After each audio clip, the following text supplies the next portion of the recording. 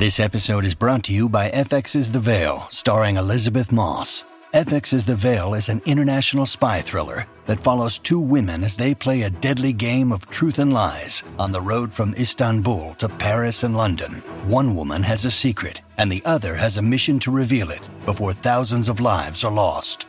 FX's The Veil, now streaming, only on Hulu. Many of us have those stubborn pounds that seem impossible to lose, no matter how good we eat or how hard we work out. My solution is PlushCare. PlushCare is a leading telehealth provider with doctors who are there for you day and night to partner with you in your weight loss journey. They can prescribe FDA-approved weight loss medications like Wegovy and Zepbound for those who qualify. Plus, they accept most insurance plans. To get started, visit plushcare.com/weightloss. That's plushcare.com/weightloss. This episode is brought to you by Shopify. Do you have a point of sale system you can trust, or is it a real POS? You need Shopify for retail. From accepting payments to managing inventory, Shopify POS has everything you need to sell in person. Go to shopify.com/system, all lowercase, to take your retail business to the next level today. That's shopify.com/system. Welcome to the New Books Network. Welcome to the African Studies channel of the New Books Network. I'm your host, Thomas Zuber. I'm thrilled to introduce today Dr. Ndubweze Mba, Associate Professor in the Department of History at University of Buffalo. We'll be discussing his book, Emergent Masculinities, Gendered Power and Social Change in the Biafran Atlantic Age, published in 2019 with Ohio University Press. The book was awarded the Association for the Study of the Worldwide African Diaspora, ASWAD 2020 Rosalind Terberg Penn Book Prize for Outstanding Original Scholarship on Gender and Sexuality, and was finalist for the ASWAD 2020 First Book Prize, as well as the African Studies Association 2020 Best Book Prize. Dr. Mba, thank you for being here and welcome. Thank you so much for having me. It's a pleasure. So thank you very much for being here and welcome. To begin, maybe tell us a little bit about yourself and what brought you to the study of African history. Thank you. My introduction to African studies began in Nigeria. I did my undergraduate studies, BA in History and International Studies at the University of Nigeria in Nsukka. I graduated with first class honors and was overall best graduating student in 2007, and that was what brought me to the attention of Professor Wanda Achebe, who was then at Michigan State University. She recruited me from the University of Nigeria on a distinguished fellowship in African history to Michigan State University, and she became my mentor for the course of my doctoral training, and afterwards has been a most gracious mentor. So when I think about my introduction to African studies and African history specifically, that story really begins at the University of Nigeria. The curriculum is very much steeped within decolonial history, decolonial methodologies, with an enormous emphasis on local African sources of knowledge, particularly the collection and documentation of oral histories, material culture, and rituals.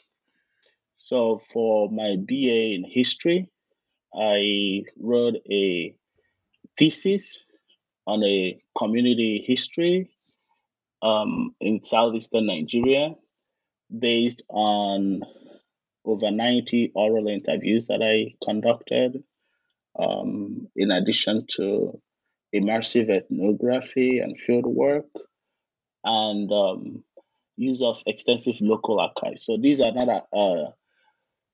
archives in addition to the Nigerian National Archives at Enugu, for example, in the region where I work. But I'm talking about local community archives and community libraries and people's homes and so on and so forth, and local histories. So that is the orientation of African history that I gained by virtue of my training in Nigeria. And that is the orientation of African history with an emphasis on decoloniality that also shaped my approach to my doctoral program at Michigan State University. So I will stop there for now. Thank you. That's wonderful. Thank you very much. And after this introduction, let's maybe turn to the book. You've given us a fascinating longue durée history of shifts in gendered power in Ohafia and the Bight Biafra in the wake of the Atlantic slave trade and colonialism.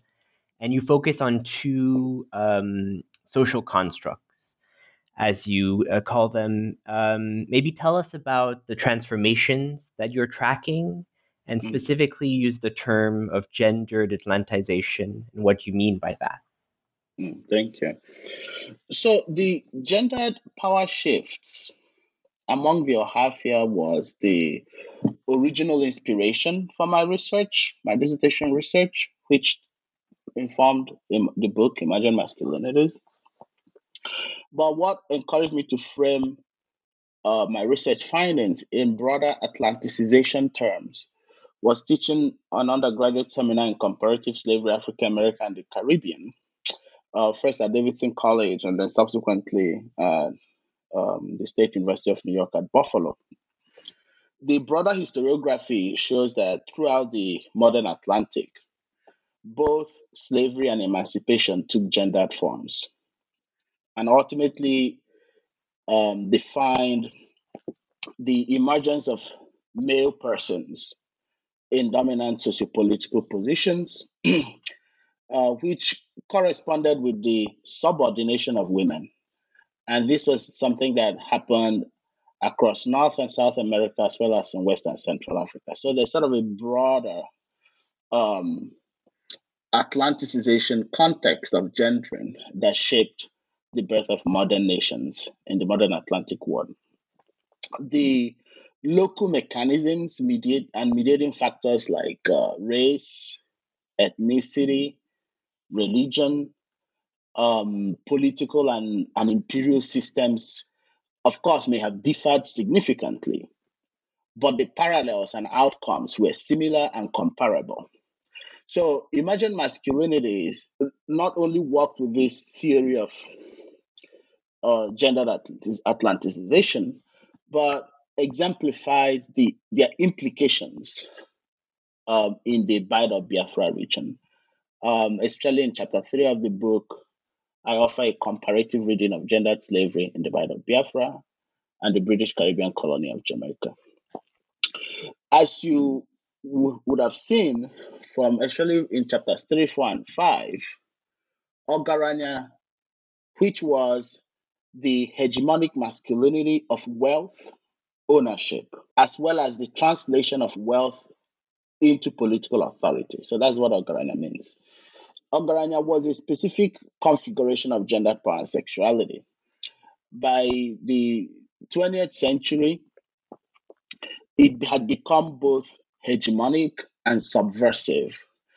So for scholars to identify the ways that African peoples performed Ogaranya, this would involve not merely identifying wealthy or powerful people, whether male or female, but rather it requires analyzing the social meanings of the wealth and power that those people acquired, specifically how their privileged status enabled them to dominate their society's conceptions of gender and sexuality, to mobilize and exploit the reproductive and other bodily capacity of subordinated peoples, and how that Ogaranya enabled them to mediate Atlantic exchanges, the domestication of cross-Atlantic commodities, the institutionalization within African communities, as well as challenge of European colonial heteropatriarchal systems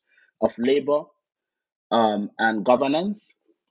And so Ogaranya, as I use it in Emergent Masculinities, really captures the embodied as well as performative forms of sociopolitical power that African peoples used to domesticate, sort of to translate transatlantic economic exchanges within their own communities. So, from that perspective, we can better understand both the violence and the limitations of European imperialism in Africa, in this case, specifically in West Africa. So, gendered Atlanticization is, in my view, the most prominent innovation in emergent masculinities because it describes simultaneously the extensive transformations in gender, sexuality, and institutions within African societies that resulted from these transatlantic interactions, as well as how the agencies and consciousness of African peoples themselves in the region of the Bride of Biafra shaped Atlantic systems of exchange and outcomes in the Americas. So, by focusing on West Africa, specifically the Bride of Biafra, and within the Ohafia communities, I'm able to show over a long period of time, from the 17th century through the 20th century, how transatlantic interactions, facilitated the masculinization of sociopolitical power. And what this also means then, and to be able to do this kind of history, it means that we need both anthropological and historical modes of evidence gathering and interpretation. And because gendered Atlanticization is a framework that captures the diverse ways that hinterland communities of West Africa, in this case, so that is beyond the Atlantic coast, right? So those in the hinterland, how they were not territorialized, spatially bounded, culturally homogeneous, and disconnected from global processes. Rather, they were major participants in globalization, in transatlantic systems of exchange, in violence, in advancing inequalities, creating social differentiation, and transforming intergroup relations that had implications not just for their immediate region, but also for the broader Atlantic world. So that is sort of the broad scope of perspective of the perspective of masculinity, gendering, and gendered Atlanticization that I explore in the book. And I'll be happy to tease out, elements of this in the course of our conversation. Yes, that's wonderful. Thank you very much. And I think you brought up the question of needing to use a variety of different methodologies and sources to do this type of both very fine grain work, but also longue durée and analysis of shifts over times. And I was wondering if you could tell us a little bit more about how you navigated analyzing the different sources you worked with. You have really an impressive breadth of different methods and sources from oral tradition, oral history, and archival work, ethnography that you mobilize for this work. Thank you. I want to start by just acknowledging that I walk on the shoulders of other scholars who have done the difficult work of establishing not just a respectable presence, but a deep appreciation for non-written sources of history for understanding African societies of the past. I feel that the battle has been fought, And that those battles enable me to do the kind of work that I've done in emergent masculinities. Um, so I want to start by just highlighting what it meant to enter into that conversation as an emerging scholar of African history. So, Ohafia is the only matrilineal society in Igbo land. So that is the Igbo-speaking regions of southeastern Nigeria. There are multiple other ethnicities there, but the Igbo are the dominant ethnic group in the region of southeastern Nigeria. And Ohafia is only society, Igbo society with a dominant matrilineal system of kinship reckoning. What this was curious to me. My mentor at the University of Nigeria, Nsukka, Onkanjoku, is from Ohafia, from this society. And one of the my initial effort to educate myself about Ohafia led me down a path where I immersed myself in an extensive body of work done by various anthropologists on matrilineal within African societies. So ranging from the matrilineal belt of South Central Africa, East Africa, to debates about whether this was an enduring lineage system that could survive capitalism and modernity. So one of the contradictions that we see that I noticed early on is that matrilineal or matrilineal systems were represented primarily within African anthropology as something that was vulnerable to modernity and capitalism. That with the onslaught of capitalism and modernity, that matrilineal systems will crumble and be replaced by patrilineal systems, right? And then there's this what historian Walter Hawthorne critiques as the predatory state thesis, which subsumes non-centralized African societies. Is a sort of a term that that's sort of is difficult, is sort of problematic. Basically, African societies that did not have centralized institutions of government, where there were no kings and queens, but rather, societies that relied on more conciliar systems of governance. So there's a tendency in slavery scholarship to represent those societies as the mere captive sources and victims of more centralized state neighboring them, right? And so that's the predatory state thesis. And it's also, there's an assumption there that so-called non-centralized states could not have developed the centralized state structures and such as military systems necessary for extensive military slave production. And so Ohafia stood out again as this contradiction to that narrative, because here was a so-called non-centralized state that was the major arm of military slave production in the region of the Bight of Biafra.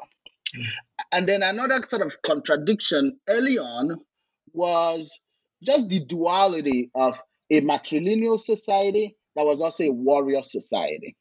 And the Victor Turner, in his work among the Ndembu, curiously observed that the Ndembu, the men among Ndembu in the Ndembu societies developed, militant masculinist systems of economic pursuit, such as hunting, in order to escape from the realities of living in a matrilineal and matriarchal society.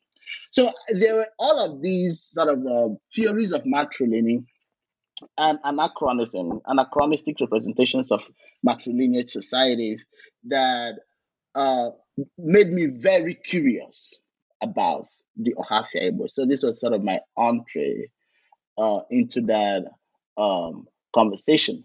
And then getting into Ohafia for my predissertation research early on, I was just overwhelmed by how much history was alive. And what I mean by that is that early on, I found myself doing a documentary.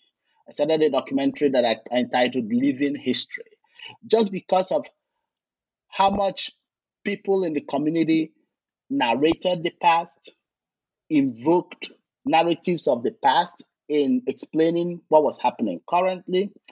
Um, Conflicts, social, inter-community and inter-individual conflicts often mobilized the past and narratives of the past. Lineages were very much operative on a day-to-day basis in the way that people talked about belonging, in the way that property was transferred, in the way that people affiliated with being identified themselves as being an Ohafia person. There were, diverse rituals of political governance, of healing, community and individual healing, um, performed by men and women. The historical memory, it seems to have, it was the environment was saturated with historical memory. It had, performative traditions such as the war dance that happened. I mean, these dances were performed on a weekly basis, whether it's at a funeral or at a birthday celebration or a retirement celebration, um, or to mark the opening of community ceremonies. And these were performances of the past in which specially trained dancers and narrators record the past and danced the past, and the community participated in that conversation. There were every village in the Ohafia region has an ikoro, which is this extensive wooden drum that is used often recurrently, and that has and there are these narratives about the ikoro and experiences of the ikoro that is shared widely and popularly. There are Nkwa traditions commemorating the legacies of the transatlantic slave trade, and these Nkwa are basically wooden sculptures representing slaving, slave owning, wealth, uh, political leadership, intergroup relations, and they're basically museums, and there are several of them among these communities. So I saw overwhelming evidence of cultural nationalisms, right, in these communities that spoke to the past. And then on top of that, when when local people try to tell me about this history, they use the idiom of cutting a head, which was a common discourse that reflected emic understanding, internal understanding of the past, that emphasized continuities and discontinuities over extensive historical periods. So whether we're dealing with oral traditions, the war dance, family and lineage histories, accounts of intergroup relations, or even case studies from community memory that situate individuals within the interstices of slavery and colonialism, tradition, modernity, gender, sexuality. All of these stories, all of these memories, and how they are recorded went against the dominant tendency in African history, which disconnected the period of the Atlantic slave trade from the era of European colonialism. It went against the notion that the 20th century was this ethnographic baseline for radical shift in African history. These local memories emphasize rather continuities, and they beckoned for the historian to investigate how those shifts happened. What happened exactly during those shifts, rather than explaining the results of those shifts. So these are the early methodological inspirations that shaped the way that I approached my work, my research for emergent masculinities. It meant that the research then began with the Ohafia community itself, and the colonial archives and missionary archives and diverse Atlantic archives and the transatlantic slave trade database and the parliamentary papers, all of all the records of the Company of Merchants, all of those things became secondary to the work I had to do to understand how people in this region understood their past, and then using those uh, community histories to interrogate the diverse Atlantic archives, as I described them, which are used in emergent masculinities. The last thing I want to say about this is that at the end of all that research, and reflecting about how to explain my methodology, how I basically embrace this notion that all forms of historical knowledge, that is, all historical sources, are discourses. Some of these discourses are written down, they may become archives. Others are oral, and communities narrate them. Some are performative, we see them in the war dances. Some are commemorative, we see them in the material culture. So, through this perspective of historical knowledge as discourses, interpenetrative discourses, I was able to approach the longue durée narrative of this non-literate West African society in a way that places local discourses alongside diverse Atlantic discourses. And what that also reveals is that to lose focus of oral traditions and those performative histories is to overlook African indigenous historical discourses, to overlook the ways that Africans understand themselves, the ways that they understand the authentic past. It raises a question about whose history are we writing when we marginalize those local sources of history? Whose voices are we representing? What genres of historical narratives are we privileging over others? What collective consciousnesses are we overlooking? How do we get at a shared sense of history that communities possess? And in my view, no other form of historical knowledge system is comparatively rich with the possibilities that one is confronted with when they engage local sources of history in all of their manifestations.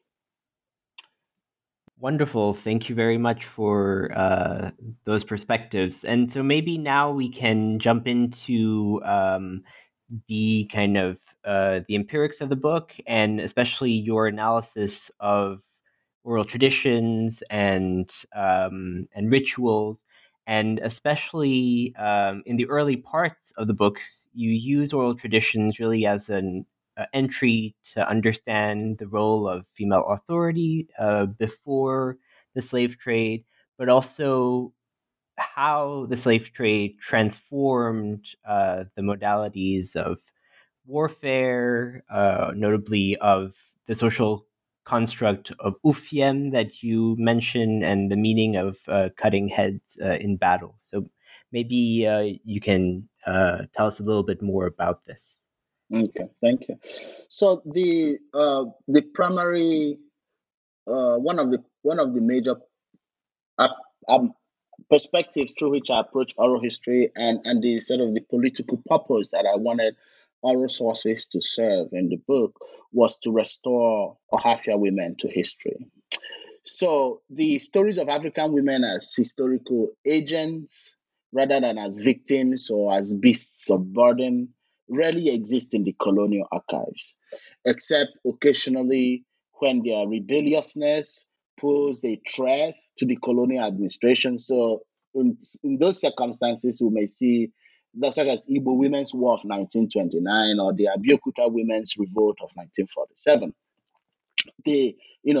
Women are brought into the mass colonist colonial archives, or when a comparatively few such African women brought their cases to patriarchal colonial courts, such as Abina Mansa did in Trevor Goetz's Abina and the Important Men, or in Richard Roberts and Martin Klein's work where they explore how women in this region of Senegal, enslaved women in the region of Senegal, took advantage of the French colonial courts in the early 20th century to contest their enslavement, marriage,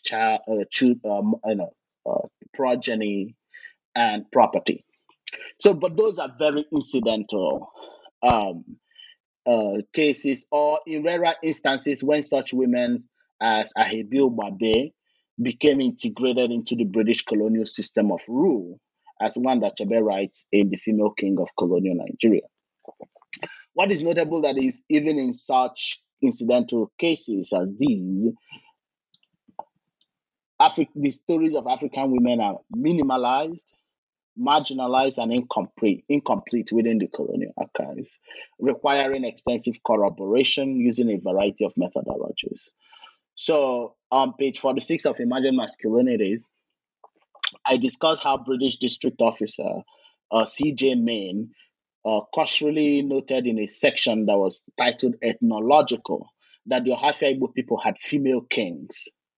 I mean, this was a huge statement, but it was buried at the footnote of his extensive report.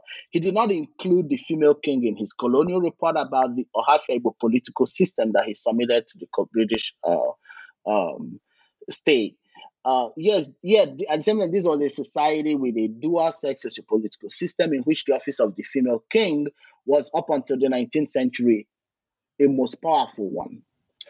So I had to then look beyond the archives to look at oral histories with men and women in Ohafia.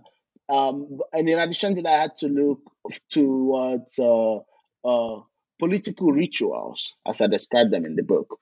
These were rituals that are still used as instruments of governance today, and which had been instruments of governance in the past.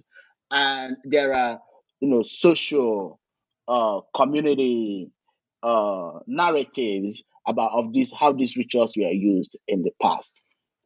So the oral history, the study of rituals, and women's collective narratives of sitting on a man, or of how they used the women's with drum, for instance, which they describe as the vagina that consumed the wealth of men. So the attention to these local histories of gendered political authority performance became a critical way to restore women to history, to historical narratives in which they had been silenced, marginalized, and effaced. So I'm telling that story. I'm beginning with that story in the first chapter of the book. Does a number of things.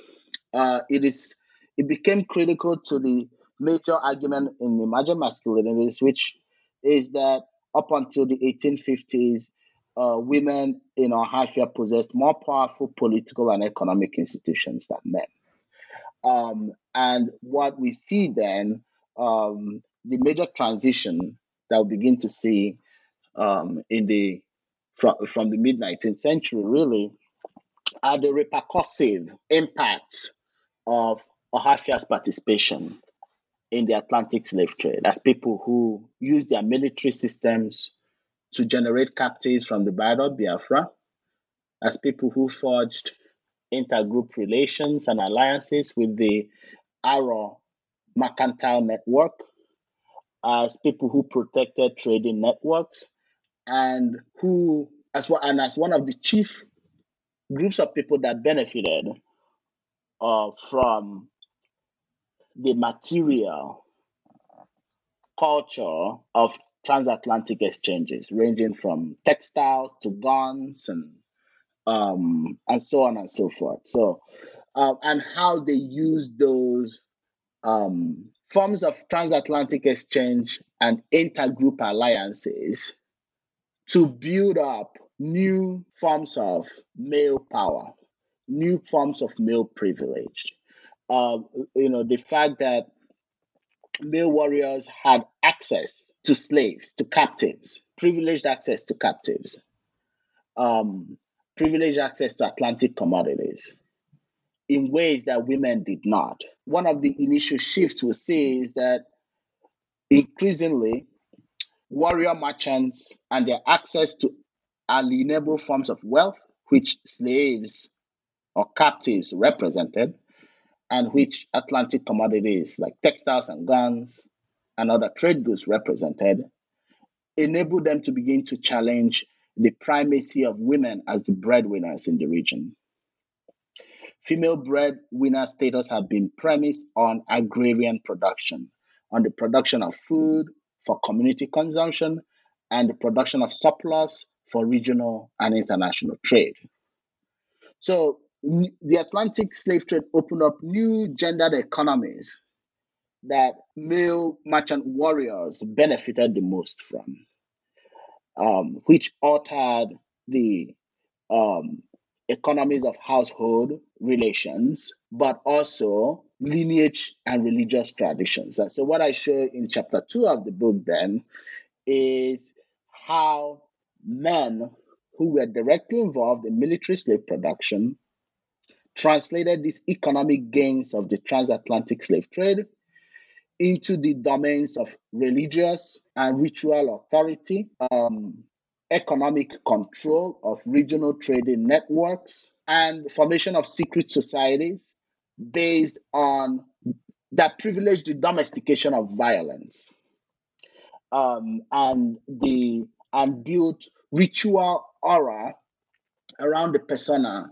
of warriors, and developed new traditions of making warriors upon death into ancestors in ways that challenged the primacy of matrilineage matriarchs, who had been the ones, as women leaders of matrilineage units, who had been the ones that had enjoyed the privilege of ancestral matriarchy through the raising of pot monuments. So there were these new secret societies that emerged in the 18th century and were spearheaded by male merchants who were directly involved in slave production, that basically reinforced the power and relevance of patrilineage units. So one of the things we see happening from the 18th century is the reinforcement of patrilineages in competition with the power and privilege of matrilineage units. So there's a certain level of sort of a unilineal dissent competition going on that was reflecting broader shifts in gendered access to wealth, gendered notions of ancestorhood, religious salience, and eventually, not immediately, but eventually, political authority as well. And that narrative of shift in political authority I explore in chapters 4 and 5. This episode is brought to you by Shopify. Do you have a point of sale system you can trust, or is it a real POS? You need Shopify for retail. From accepting payments to managing inventory, Shopify POS has everything you need to sell in person. Go to shopify.com/system, all lowercase, to take your retail business to the next level today. That's shopify.com/system. Mom deserves the best, and there's no better place to shop for Mother's Day than Whole Foods Market. They're your destination for unbeatable savings, from premium gifts to show-stopping flowers and irresistible desserts. Start by saving 33% with Prime on all body care and candles. Then get a 15-stem bunch of tulips for just $9.99 each with Prime. Round out Mom's menu with festive rosé, irresistible berry chantilly cake, and more special treats. Come celebrate Mother's Day at Whole Foods Market.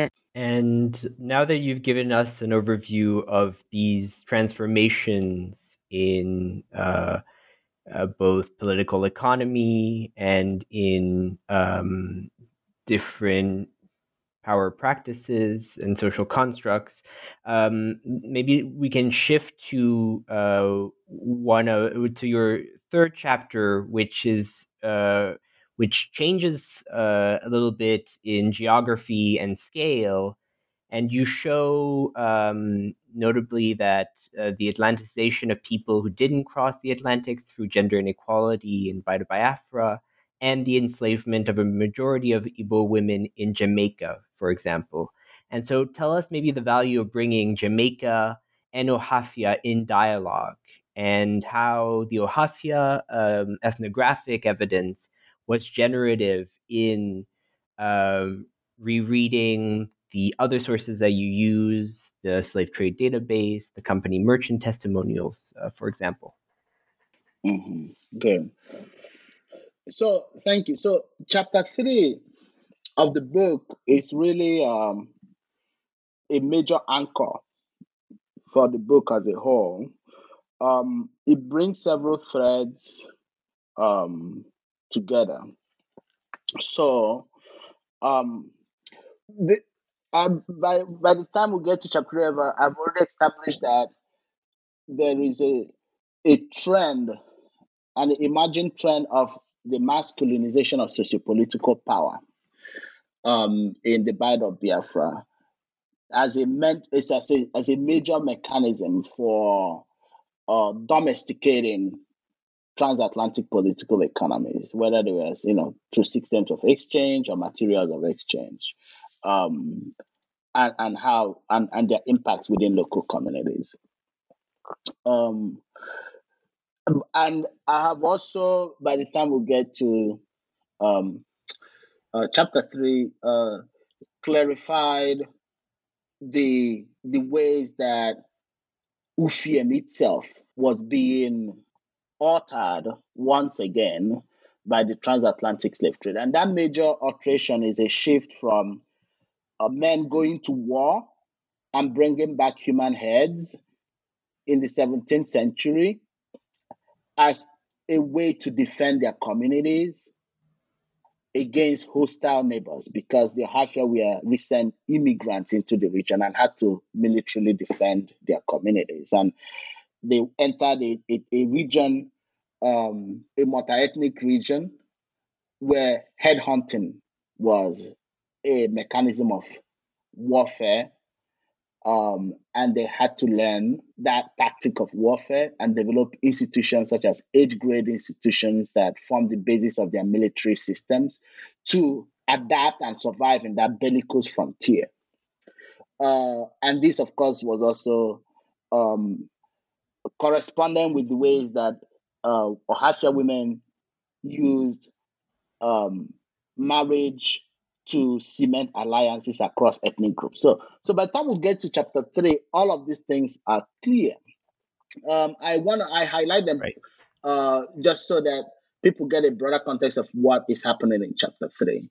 So in chapter 3, I focus on phenomena, and that phenomena was female slavery, and how female slavery or female captivity emerged as the dominant form of regional slavery in the Bida of Biafra during the second half of the 18th century.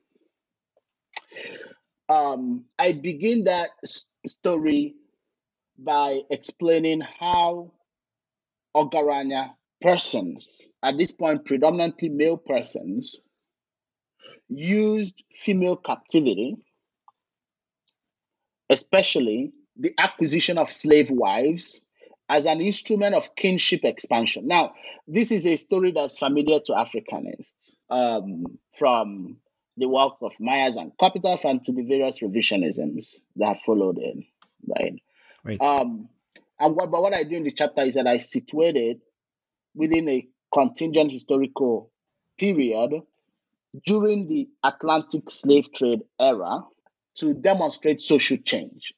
And I've said not to show how stable or benign African social kinship slavery systems were. So my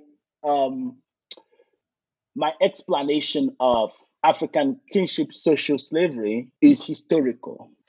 It is attuned to change over time. It is attuned to regional and transatlantic dynamics.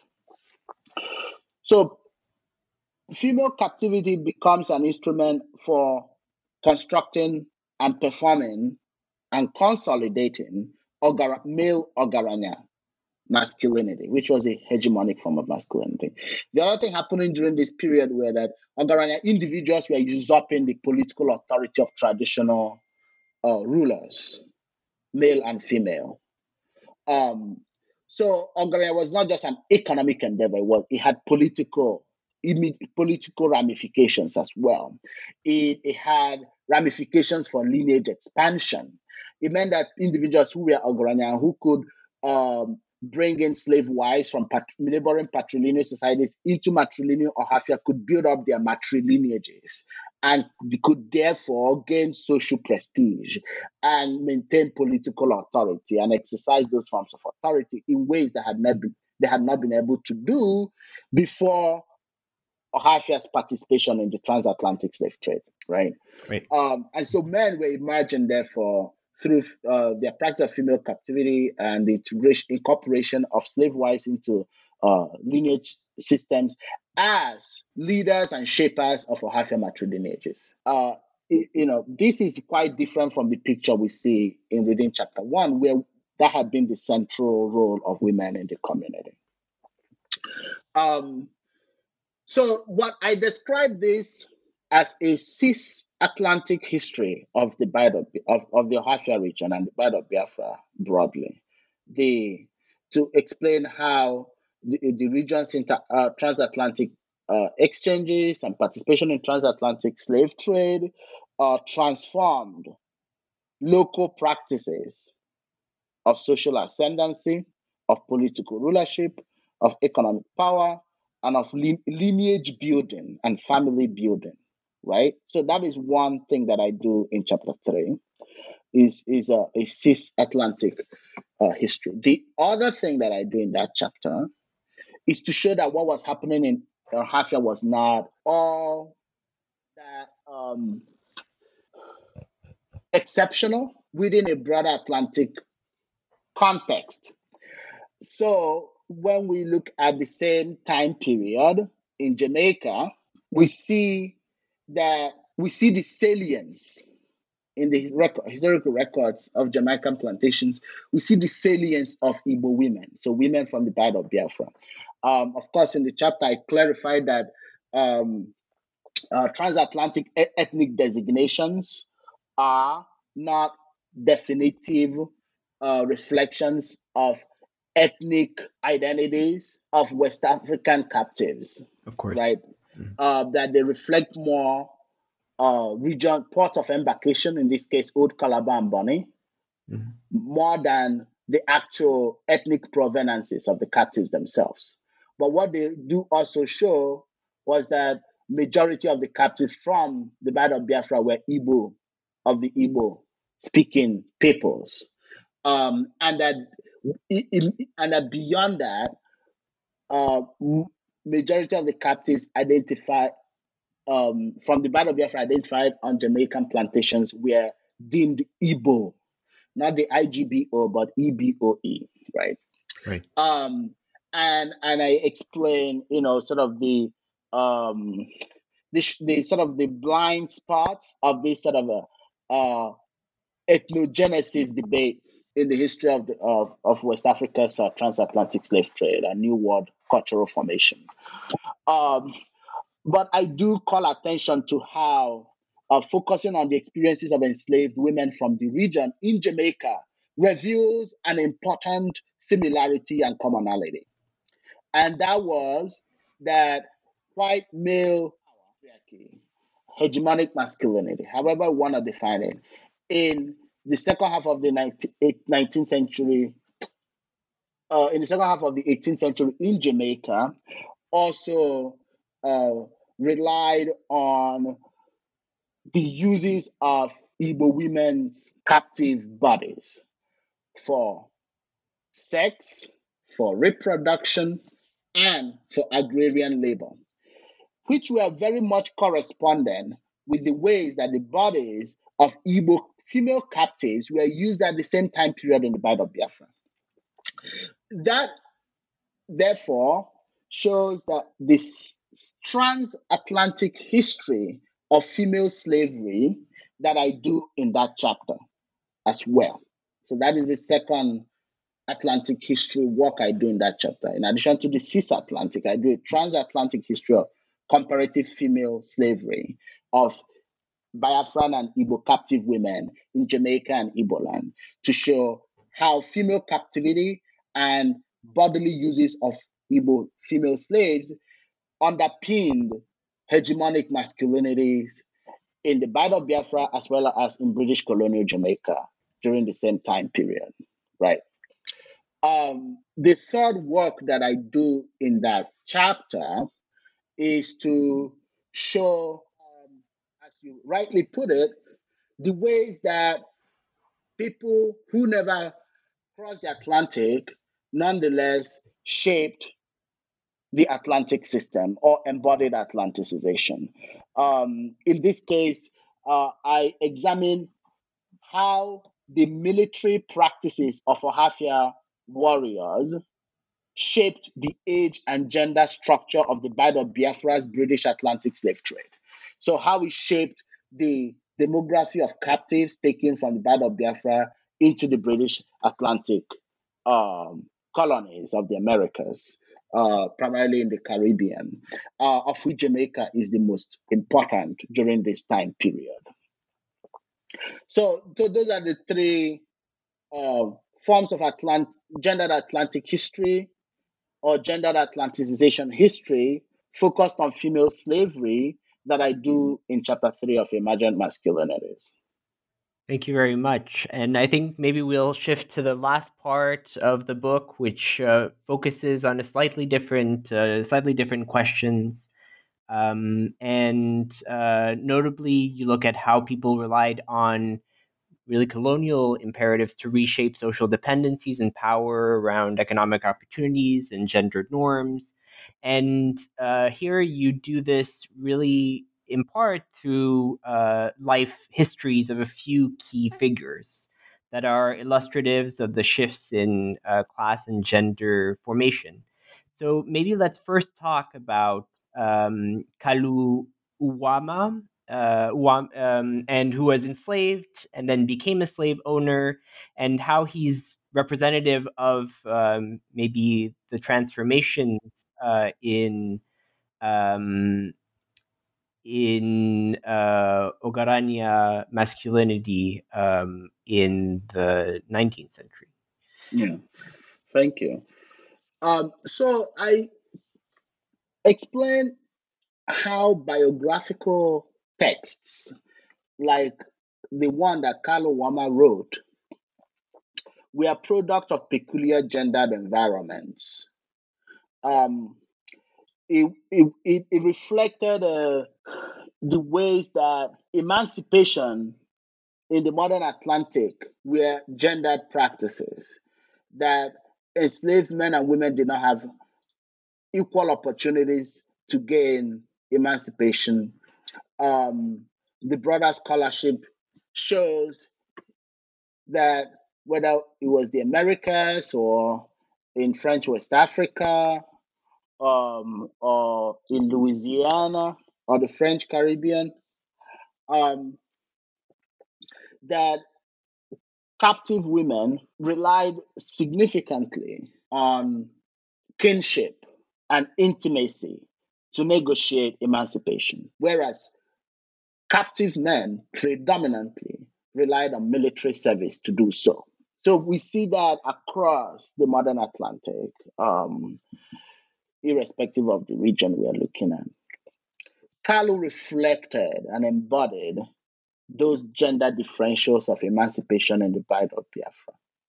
It is not possible to understand the local meanings of Ufiem and Ogaranya as performed by a male ex-slave like Kalu Woma, or even women like Onyango and Otuagu, whom I discussed in chapter 5, and how those local meanings changed over time if we do not also understand several things. One, how the region's Atlantic transactions transformed the modes of lineage affiliation and expansion, economic social mobility, and the acquisition of political authority and social prestige. This particular set of correlates, which we've been discussing, were factored into why Kalu wrote an autobiography and how he wrote his autobiography, right? The second is that we will need to understand how the violence of the transatlantic slave trade and British colonialism in particular created erasure, effacing, masking of the histories and agencies of non-elite men, including ex-slaves like Kalu. So Kalu's autobiography is unique in several respects. It is one of a handful of slave biographies that exist for the region of the Bight of Biafra.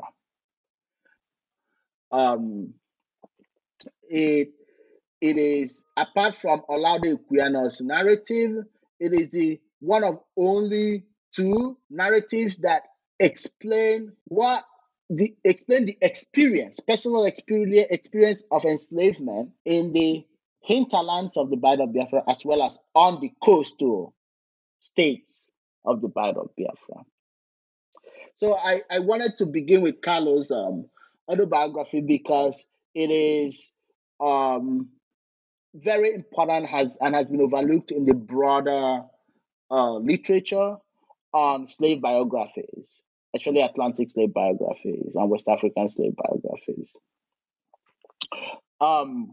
So Kalu goes from being a child slave, kidnapped, sold on the coast, living on the coast and working as a coastal slave, and then eventually becoming integrated into his master's household, serving with the British West African Frontier Force in the military subjugation of Akwete, one of the intracoastal states in southeastern Nigeria, and then ultimately leading the British forces to Ohafia, where he negotiated Ohafia's capitulation to the British, and then served as one of the guides that led the British West African Frontier Force to Arochukwu, which was destroyed in 1902. And so I try to explore the possible motivations for Kalu's behavior. Why did he lead the British back to Ohafia? Why did he lead the British forces to Arochukwu?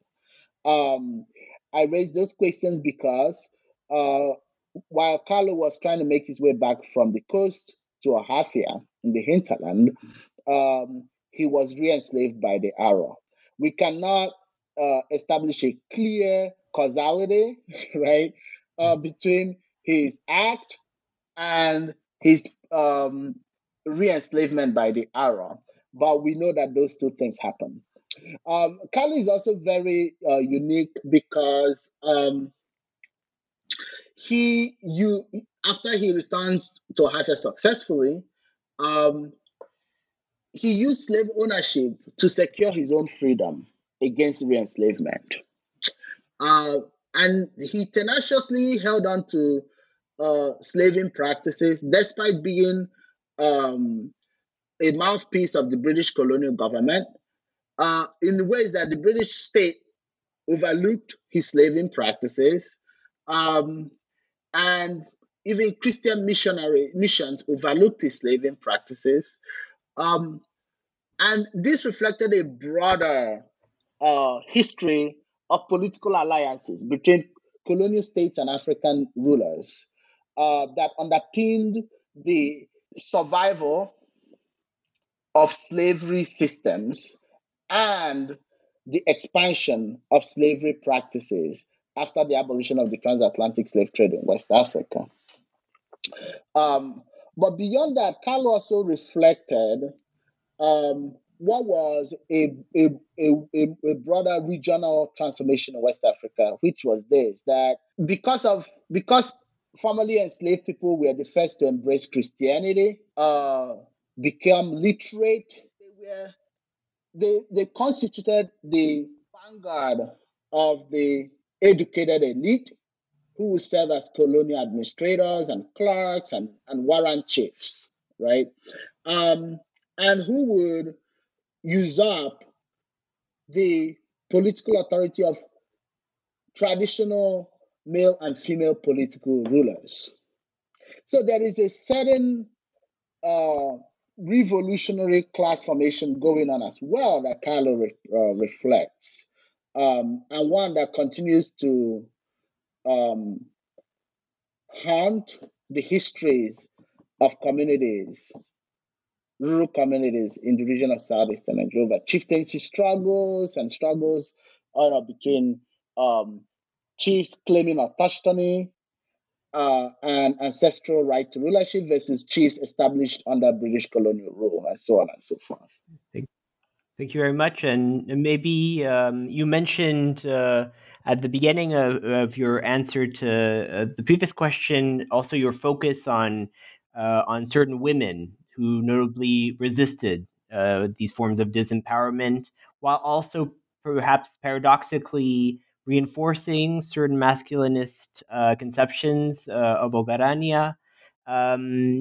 Can you tell us a little bit about those figures and definitely at that time? Yeah. Definitely. So women like Onyangoka and Otuagu were Ohafia women who were identified as female heads of their matrilineages,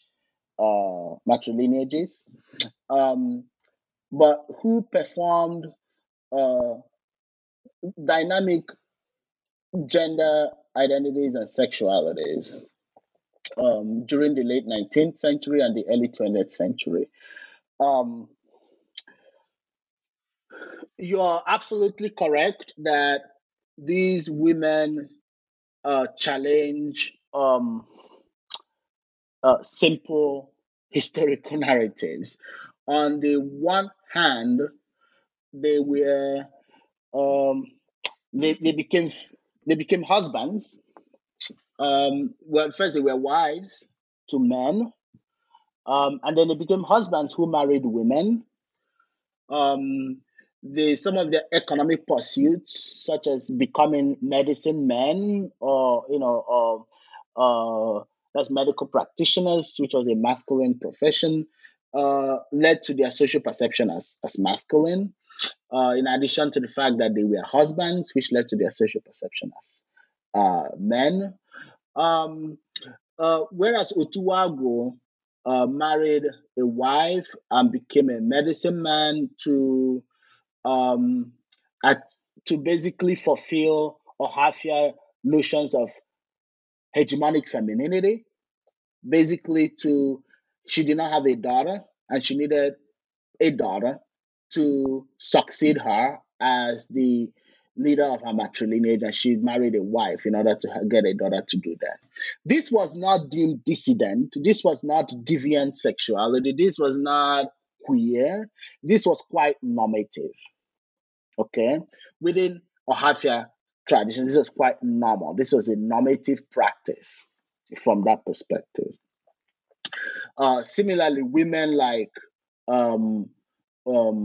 Onyangoka did similar things, married a wife, but also became an important slave trader, comparable to Omu Okwe of Osomari, who is been studied and is better known. But Onyangoka also became a wealthy money lender who imprisoned her male debtors when they could not pay back. She married wives for various relatives. She acquired multiple slave wives for herself. And these slave wives had children that belonged to Onyango-Oka, and that helped her to expand her matrilineage of Ube matrilineage into one of the most powerful lineages in Ohafia in the late 19th century and early 20th century. Again, from an indigenous, local perspective, what Onyango-Oka was doing was not different from what Ohafia women had done in the past, right? But there was something that was changing in the late 19th and early 20th century, and that was British colonial rule and Scottish Presbyterian Christianity. These two forces had introduced notions of gender, specifically heteropatriarchal monogamous marriage, as a norm of modernity, Christianity, and colonial subjecthood. And British economic and educational policies had also fostered educated male waged breadwinners as heads of household and as people accountable to the state in ways that women were not. And both colonial and Christian missionary institutions sought to define African women as domesticated, subordinated wives to support these male waged breadwinners, right? So when we, within that context, then the British state and Christian missionaries perceived women like Onyango-Oka and Otuago as gender and sexual deviants, as dissidents. And it is therefore in their relationship to the colonial state and to Christian missionaries within the changing social order of their society that we can better comprehend their dissident sexualities and politics.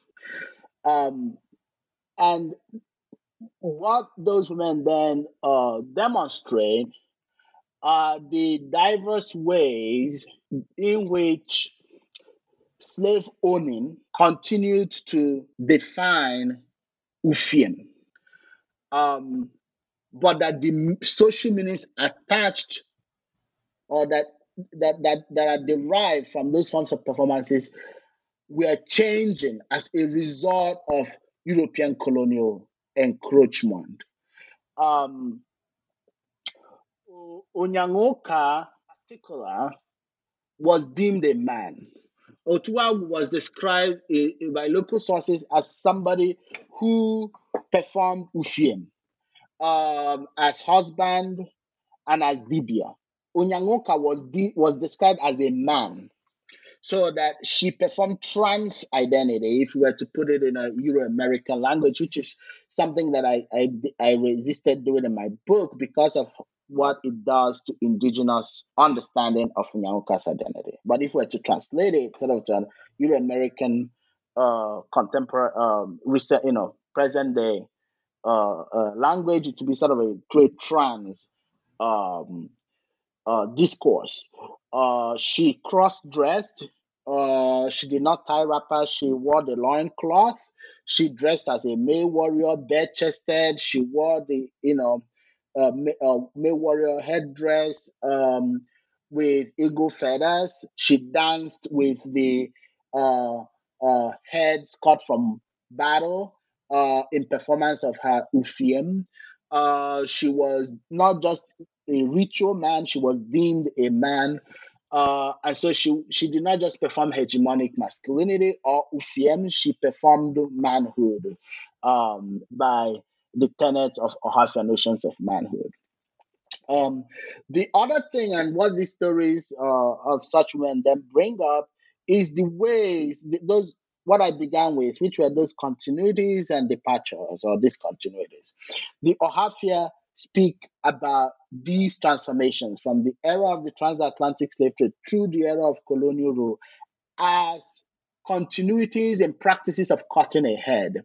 So they describe shifts from times when men went to war and came back with human heads to describe a period of history where the society was trying to survive a bellicose frontier. And they describe as cutting a head uh, men going to war and returning with captives who become enslaved instead of human heads. And those captives became equated with heads that men caught in battle. They define as cutting a head a period when men went away and returned with trading wealth. When men went away and returned with academic certificates, when men went away and returned with Mercedes Benz. While I was doing my research in the field, my 2002 Nissan Maxima was deemed a head I had caught in battle, right? So the idiom of cutting a head was an indigenous discourse of masculinity and accomplishment that characterize the ways that hinterland peoples made sense of transatlantic exchanges and their repercussions. Wonderful. Thank you very, very much for this broad and very comprehensive overview of your book, which is a very just exciting and thorough analysis of these over a longue durée of these transformations in Ohafia. Before we conclude, I was wondering if you could tell us maybe briefly about what you're currently working on and what current projects you're developing. Thank you. So currently I'm working on a second book monograph entitled Rebellious Migrants, Forging Abolition, Cosmopolitan Identities, and Post-Colonial Spaces in West Africa, 1840s to 1960s.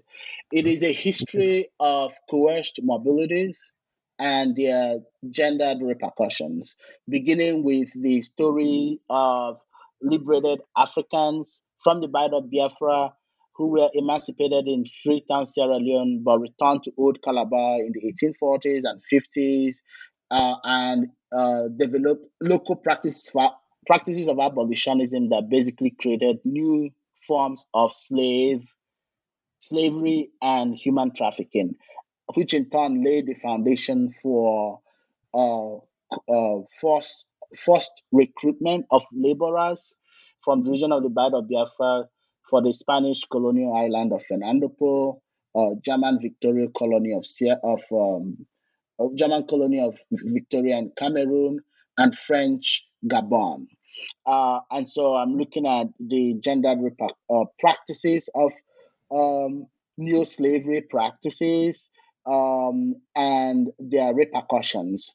The agencies, focusing on the agencies of Bight of Biafran, specifically Southeastern Nigerian men and women, in shaping the development of these new slavery practices that were trans-imperial and intercolonial in the region of West Africa between the 1840s and 1960s. This project has been sponsored by the American Council of Learned Societies and by various institutional grants. I have forthcoming articles from the project in History in Africa and Radical History Review.